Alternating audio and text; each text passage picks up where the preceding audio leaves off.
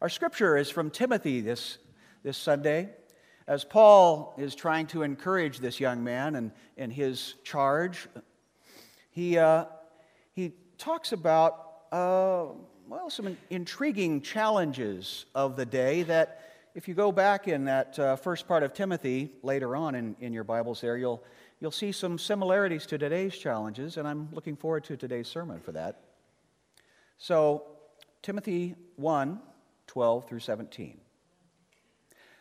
Says Paul, I thank Christ our Lord, who has given me strength, that he considered me trustworthy, appointing me to his service, even though I was once a blasphemer and a persecutor and a violent man. I was shown mercy because I acted in ignorance and unbelief. The grace of our Lord was poured out on me abundantly, along with the faith and love that are in Christ Jesus.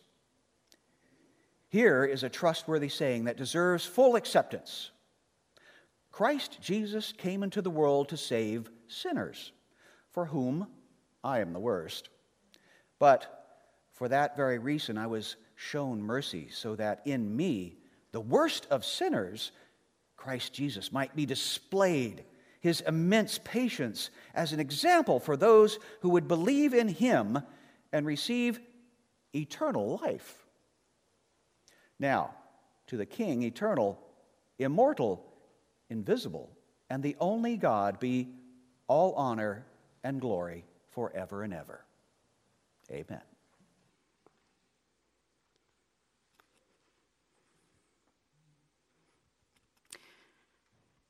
Restoration Hardware. It's the name of an actual store. Spoiler alert, you may not find the hardware you're looking for in that store. But it's also a fitting definition of the work of the Savior who was born to us, Jesus Christ, the Lord. Throughout Advent, we have been focusing on the incarnation. Why it matters that Jesus is Emmanuel, God with us. God in the flesh. God alive in the human person of Jesus Christ. We've emphasized the practical side of this Christian belief, that God coming to be with us in Jesus represented God's move into normal human life. The human life that we share among us, recognizing that in Christ, God came to share in that same experience. And so God understands. God has empathy for us. To help us understand this, we've emphasized Jesus' work, his very human work, as a carpenter. We've had a carpenter's bench and carpenter's tools on display. Well, today we look at the mission of Jesus, the reason why he was sent, which really is the true and lasting gift of Christmas. But we do that in light of his work as a carpenter. So you might be asking yourself, well, how do we know that Jesus was a carpenter? What is our basis of that claim? Well, in the biblical accounts of Jesus' life, in two of them, the Gospels Mark and Matthew, Jesus is referenced as a carpenter in two different ways. The first is in Mark 6:33, where people respond to Jesus starting his public ministry and doing some pretty special things, and they're a little bit surprised, and they ask, "Isn't this the carpenter?" They knew him as a carpenter, and up to that point, as merely a carpenter. In Matthew, they express a similar wondering, but refer to Jesus as the carpenter's son. "Isn't this the carpenter's son?" Referring to Joseph's profession. And according to the custom of the time, it was very likely for Jesus to have learned the trade of his father by being his apprentice. The Greek word that we translate as carpenter is tekton, And I love that Greek word, and I think we should all memorize it right now. Carpenter, tekton. Tech, the root, is the root of tech in our world today, technology. Jesus was in a tech career. And the word tekton actually ranges in meaning. We think of it largely in terms of carpentry, but it could include a number of different professions in that day. It would cover an artisan. It could cover a contractor. It even covers those who functioned in that day as civil engineers, those who designed and built bridges and other structures for the public good. But the bottom line is this, that as a tekton, Jesus was a person that people reached out to fix things. Jesus was sent by his heavenly Father to do some fix-it work among us. Just like the carpenter works to restore wood, furniture, and other wood-constructed items, Jesus coming into the world was part of a great restoration project. 1 Timothy 1:15 puts it this way: Christ Jesus came into the world to save sinners. The Apostle Paul, in his letter to Timothy, says, this saying is worthy of full acceptance and trust. That the reason why there was a Christmas, and there is a Christmas, is that Christ Jesus came into the world for what? To save sinners. Save sinners. Sinners. Human beings who struggle with sin. Sin, attitudes and actions that separate us from God, that do not hit the mark of God's intention for our lives as they were created in pure goodness. Sinners are those who need fixing. And so every human being who hears this message has to decide, am I one Jesus came into the world for, or is that someone else? For I, myself, am not part of that group, that sorry lot that Jesus came to fix. But sinners' relationship with God is broken. But there's something that we need to say here that is connected to our theme of Jesus experiencing human life. One of the things that we've been emphasizing is that by becoming human, Jesus is a testimony that God does not despise the things of human life. To quote, you mentioned the new Star Wars film. And we watched as a family was it The Empire Strikes Back? It was The Empire Strikes Back. And Yoda is training Luke Skywalker. And he's speaking of, actually there's a lot of Gnosticism in Star Wars, just by the way, that is challenged by the incarnation. Yoda says, talks about crude matter, this is, right? We need to get beyond the crude matter into the spirit, life, and world. God descended into the crude matter. And so it's not so crude after all. It's actually pretty special. God made us and created us. And this life, the relationships, the thoughts, the actual work of our hands, it matters. It's important. And while sin is not good by any definition, and actually by its definition, there is something good about understanding oneself as a sinner. That's because this acknowledgement, this simple acknowledgement, puts you in line to be a recipient of the gentle, capable work of the carpenter. You get a spot and you have a place on the project list of the one who can fix sin-broken people. Without recognizing our own sin, our own need for a Savior, we miss out on the restoration work of the incarnate carpenter. The great reformer Martin Luther is famous for his phrase, sin boldly. Now by that, you wonder, hey, how come Martin Luther the father of Lutheranism and a great Protestant reformer, is telling people to go out and sin. What he really means by that is he emphasizes the dignity of recognizing yourself as a sinner because it is the necessary prelude to experiencing the amazing work of God in our midst. If we don't get to that point, we miss out on it all. The party comes to our village and we miss it. The Apostle Paul, in this text from 1 Timothy, is the one who tells us about the mission of the Savior. And he reveals that he himself is the prime example of Jesus' restoration work. He writes in 1 Timothy 1:13, "Even though I was once a blasphemer, a persecutor, and a violent man." He even refers to himself twice in the text as not merely a sinner, but the worst of sinners. When thinking about ourselves, it's so tempting to say, well, okay, I'm a sinner, but I'm not that bad because I can think of a lot of people who are worse than me. Paul doesn't play that game at all. He knows he was a major fix-it project. He said some pretty bad things about God as a blasphemer.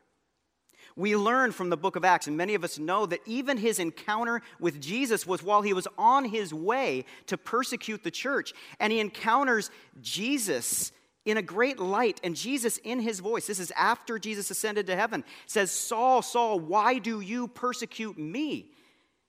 So in Jesus' own words, Saul is not just persecuting and being mean to other people, he's persecuting Jesus. And he admits to being a violent man, abusing others physically. Now, there are different levels of understanding this. You can think of it in like a preschool setting where, okay, there might be a child who pushes another child down or maybe hits them or pulls someone's hair. That's violence. That might be maybe the G-rated version of violence. But in mixed company, think about what a violent man looks like in your eyes through the spectrum of all the different film ratings. Okay? It's as much as I'm going to say about it from up here. But I think to be really true to Paul's testimony is when he says that he was a violent man, he means that he was a man of violence. Each one of us has a story. Some of our story is known by others, and some known only to ourselves, but all is known by God. And sometimes we are the ones who are very hard on ourselves. Any perfectionists among us? Being a perfectionist believer in Christ is a challenge because oftentimes we do look at our struggles with sin, which endure in the Christian life, and sometimes as a perfectionist, if we've got that one thing that Jesus is still working on us with, we treat that as if it's the worst thing ever and we have no dignity. And yet that's exactly the opposite of what's happening between us and Jesus. Jesus is giving us all the dignity because he's dignifying us in working on our lives. We build up small sins into something that must be worse, and we suffer from unreasonable guilt. Now, when you think about the larger culture that we live in, that's not where we live. Other times, we dress up heavy-duty sins into something much nicer and presentable. But here's the point. Whatever it is, the carpenter knows how big a project it is. And Jesus can deal with whatever it is, no matter how small or how big. The bottom line is that the tecton's touch transformed Paul's life. He went from being a violent man to a man of peace, known for keeping his cool even when he himself was persecuted. so that he might have a witness even when he was dragged off to prison, which we have many recordings of those stories. And here is how Paul describes Jesus' work of carpentry on his life and soul. The first thing we find Paul saying is that Jesus gave him strength in verse 12. You see, we need strength to admit our failures. We need strength to live into a new life. The second thing that Paul credits Jesus with is that Jesus showed him mercy. Mercy. Mercy is what we need as sinners. Mercy is kindness that we don't deserve. Jesus understands our situation because of his human experience. We might judge ourselves as unworthy, and we might look at others and say they are beyond fixing, but Jesus showed Paul and shows us all mercy. Jesus looks at sinners with love and kindness. Jesus smiles at sinners because he knows, he views and sees the finished product when he sees that person. He knows what they can be when his work of restoration is done. Like a craftsman or a craftswoman can see the finished product before they even start the work. Third, Paul says that Jesus poured out abundant grace. Jesus is glad to work on us. He can't wait to do the work. And he isn't stingy with it. It's abundant grace. And Paul finishes it up by just saying at the very end of giving Jesus credit that he received faith and love. Jesus gave Paul the faith he needed to believe and the love he needed to affirm him and to build him up. On the carpenter's workbench, this is what touches and shapes and fixes our lives. So what we're going to do is we're going to look at 4 woodworking tools that represent 4 levels of fix-it work of Jesus, the incarnate carpenter. And as we do, we'll get a sense of the look and the feel of being in the hands of the carpenter, the Savior Jesus, as he uses his restoration hardware to fix our lives. So we're looking at different levels of work. And what we're doing is we're breaking down, using Jesus' work as a carpenter and using different woodworking tools to demonstrate that Jesus' work in our lives is of different levels, different intensities in relation to his work as the one who saves us from our sins. A lot of times we look at it one size fits all, as if there was only one tool that a woodworking carpenter would ever use. Some of us think of Jesus' work with sinners maybe in a very drastic way, like Jesus, it's Jesus and his circular saw, so run away, right? If we think that's all that there is, that's a horror movie, okay? That's not all there is. Does a carpenter need a saw? Yes, we're going to get to that. But there are also other softer shaping type work that the carpenter might use. So the first tool we're beginning with is a brush. It's a finishing brush. It's used to fine-tune a project, to make something good even better and more complete, to make it shine. Have you ever worked on a wood project and you just love it, everything's smooth and wonderful, but you haven't put that shine on it? Or you haven't stained it exactly in the way that you envision it. And that brush, you work that brush, and then you step back from it and say, yes, that's exactly what I was going for. The reason why a project might need this work, well, we might need minor adjustments in behavior, a need for greater consistency in our witness for Christ. Perhaps it's the need to be more focused because of your good works, right? And because of maybe the way that you have walked with Christ and Christ has shaped your lives, you're starting to attract more attention. And now it seems like a bigger thing when you do stumble. because it seems so out of character and the spotlight is on you. What might this work look like at this level? Well, let's think of an example. Each one of these examples are going to take an example of speaking, which actually is a big theme in Paul's letter to Timothy, is our speech, what we say, and how that can either be done in a positive way that honors God or a way that expresses our sinfulness. And we'll also talk about giving and generosity, kind of the status of our heart. That's a little bit different spin on this whole idea of the Fix-It project in relation to sin. So, thinking of an example from the words we say, okay, so you're normally kind and thoughtful in what you say, but then you're surprised when something negative comes out of your mouth, and right then you know that is not okay, right? There's some stressor happening, and maybe it causes you to flash out and lash out at someone. And you say, this doesn't define me. Why did I do that? And because it's finishing work, you know right when it leaves your mouth, right? You just know it. You wish you could just reach out and grab it, but you know it's sin nonetheless.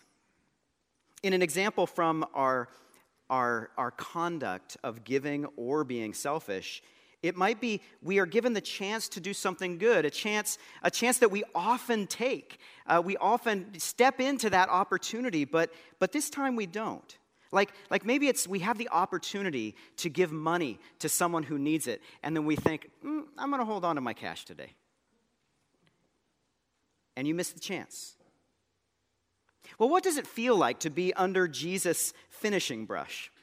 Well, with humility, you might even enjoy it. Now, hear me out.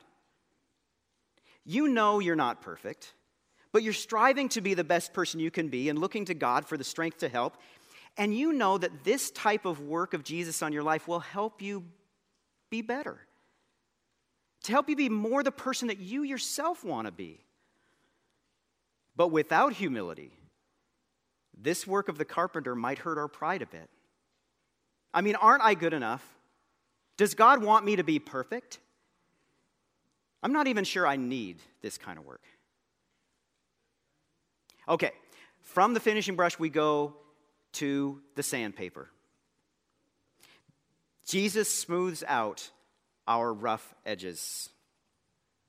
We've got a few things that we struggle with, mostly because they rough up or snag others when we brush up against them. You know those times when we find out a little bit more about ourselves because the people we interact with, especially our loved ones, reflect back to us?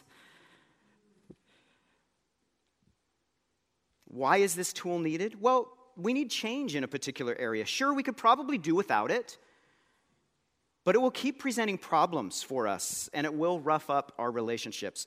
What it is for each of us might be different, but it's not uncommon for others to know of the need before we are ready to acknowledge it. Jesus might apply the sandpaper to tone down our occasional bursts of angry or mean words that are starting to define us. And our example of giving to others, Jesus might need a heavy grain of sandpaper to smooth us out when our refusal to give to others starts to build up a self-centered life, where out of default we start thinking of our own needs instead of the needs of others. I wonder if that's how it began in Scrooge's life. Just one moment of not wanting those rough edges to be smoothed out, and yet it got worse.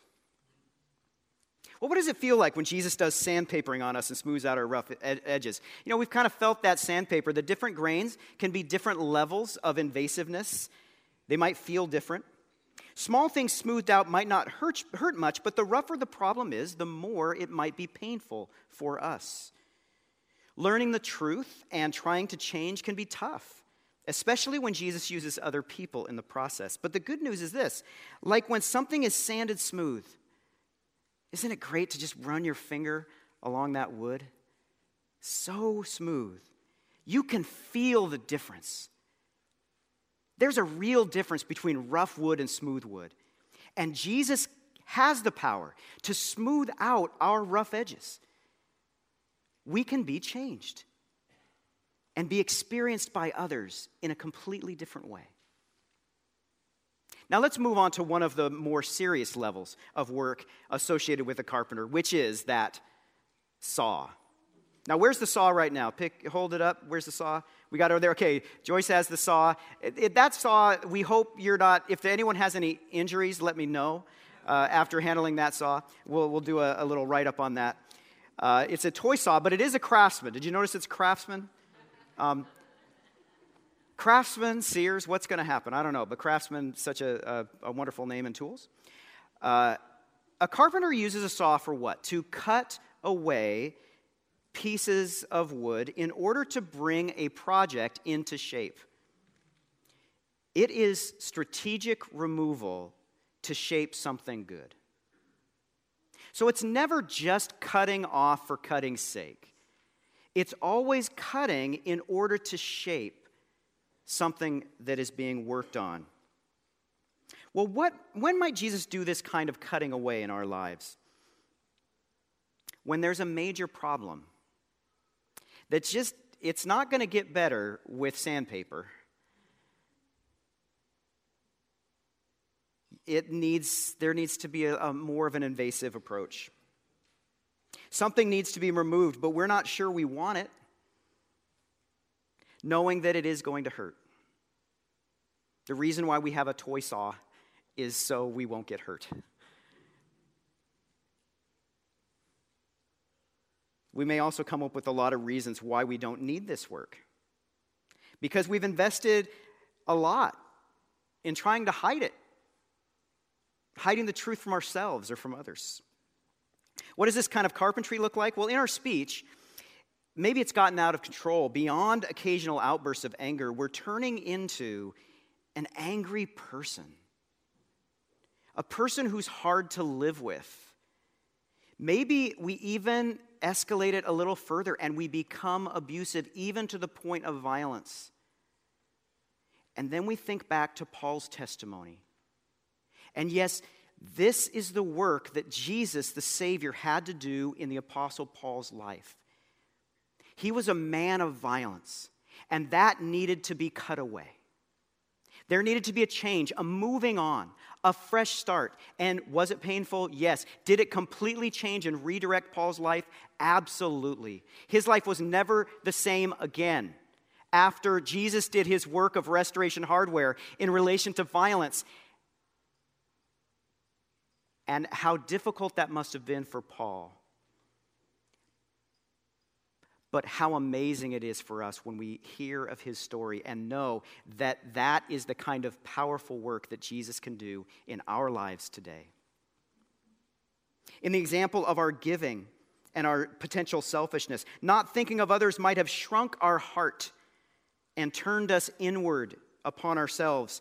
Maybe we even start to speak negative things, demeaning those who are in need of help.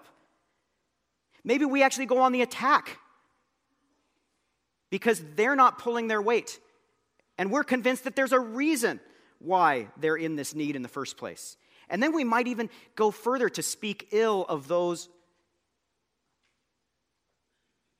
who, in foolishness, think they're going to make a difference by reaching out and helping those in need.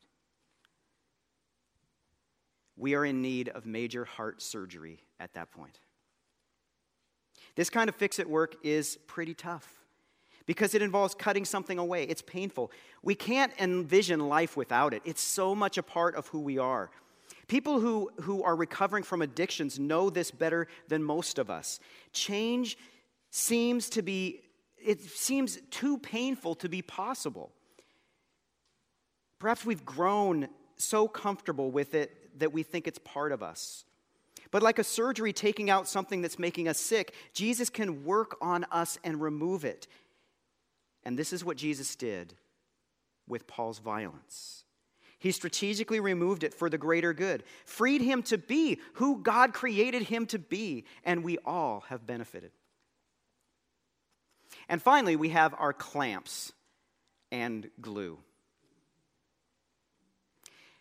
Clamps and glue are used by the carpenter to bring together two pieces, perhaps even broken pieces.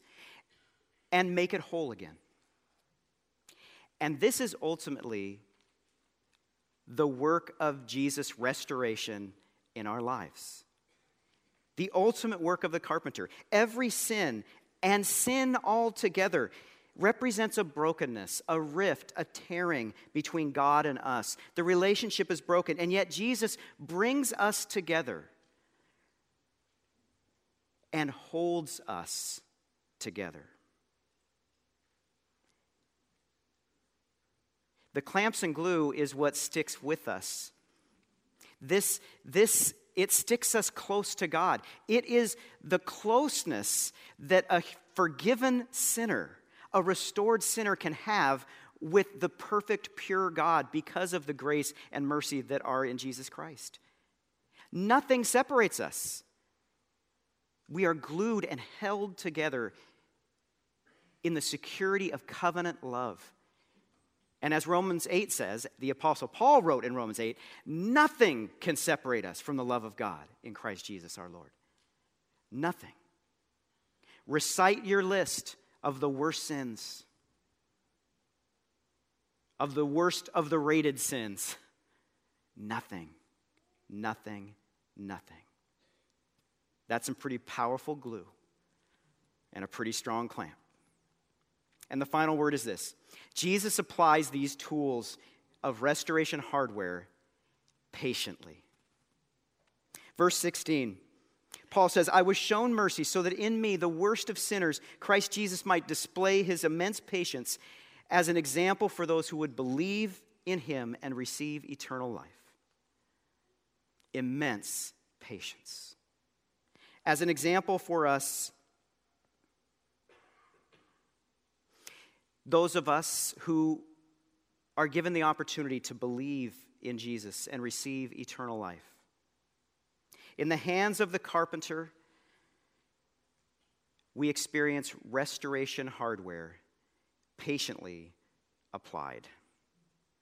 Amen.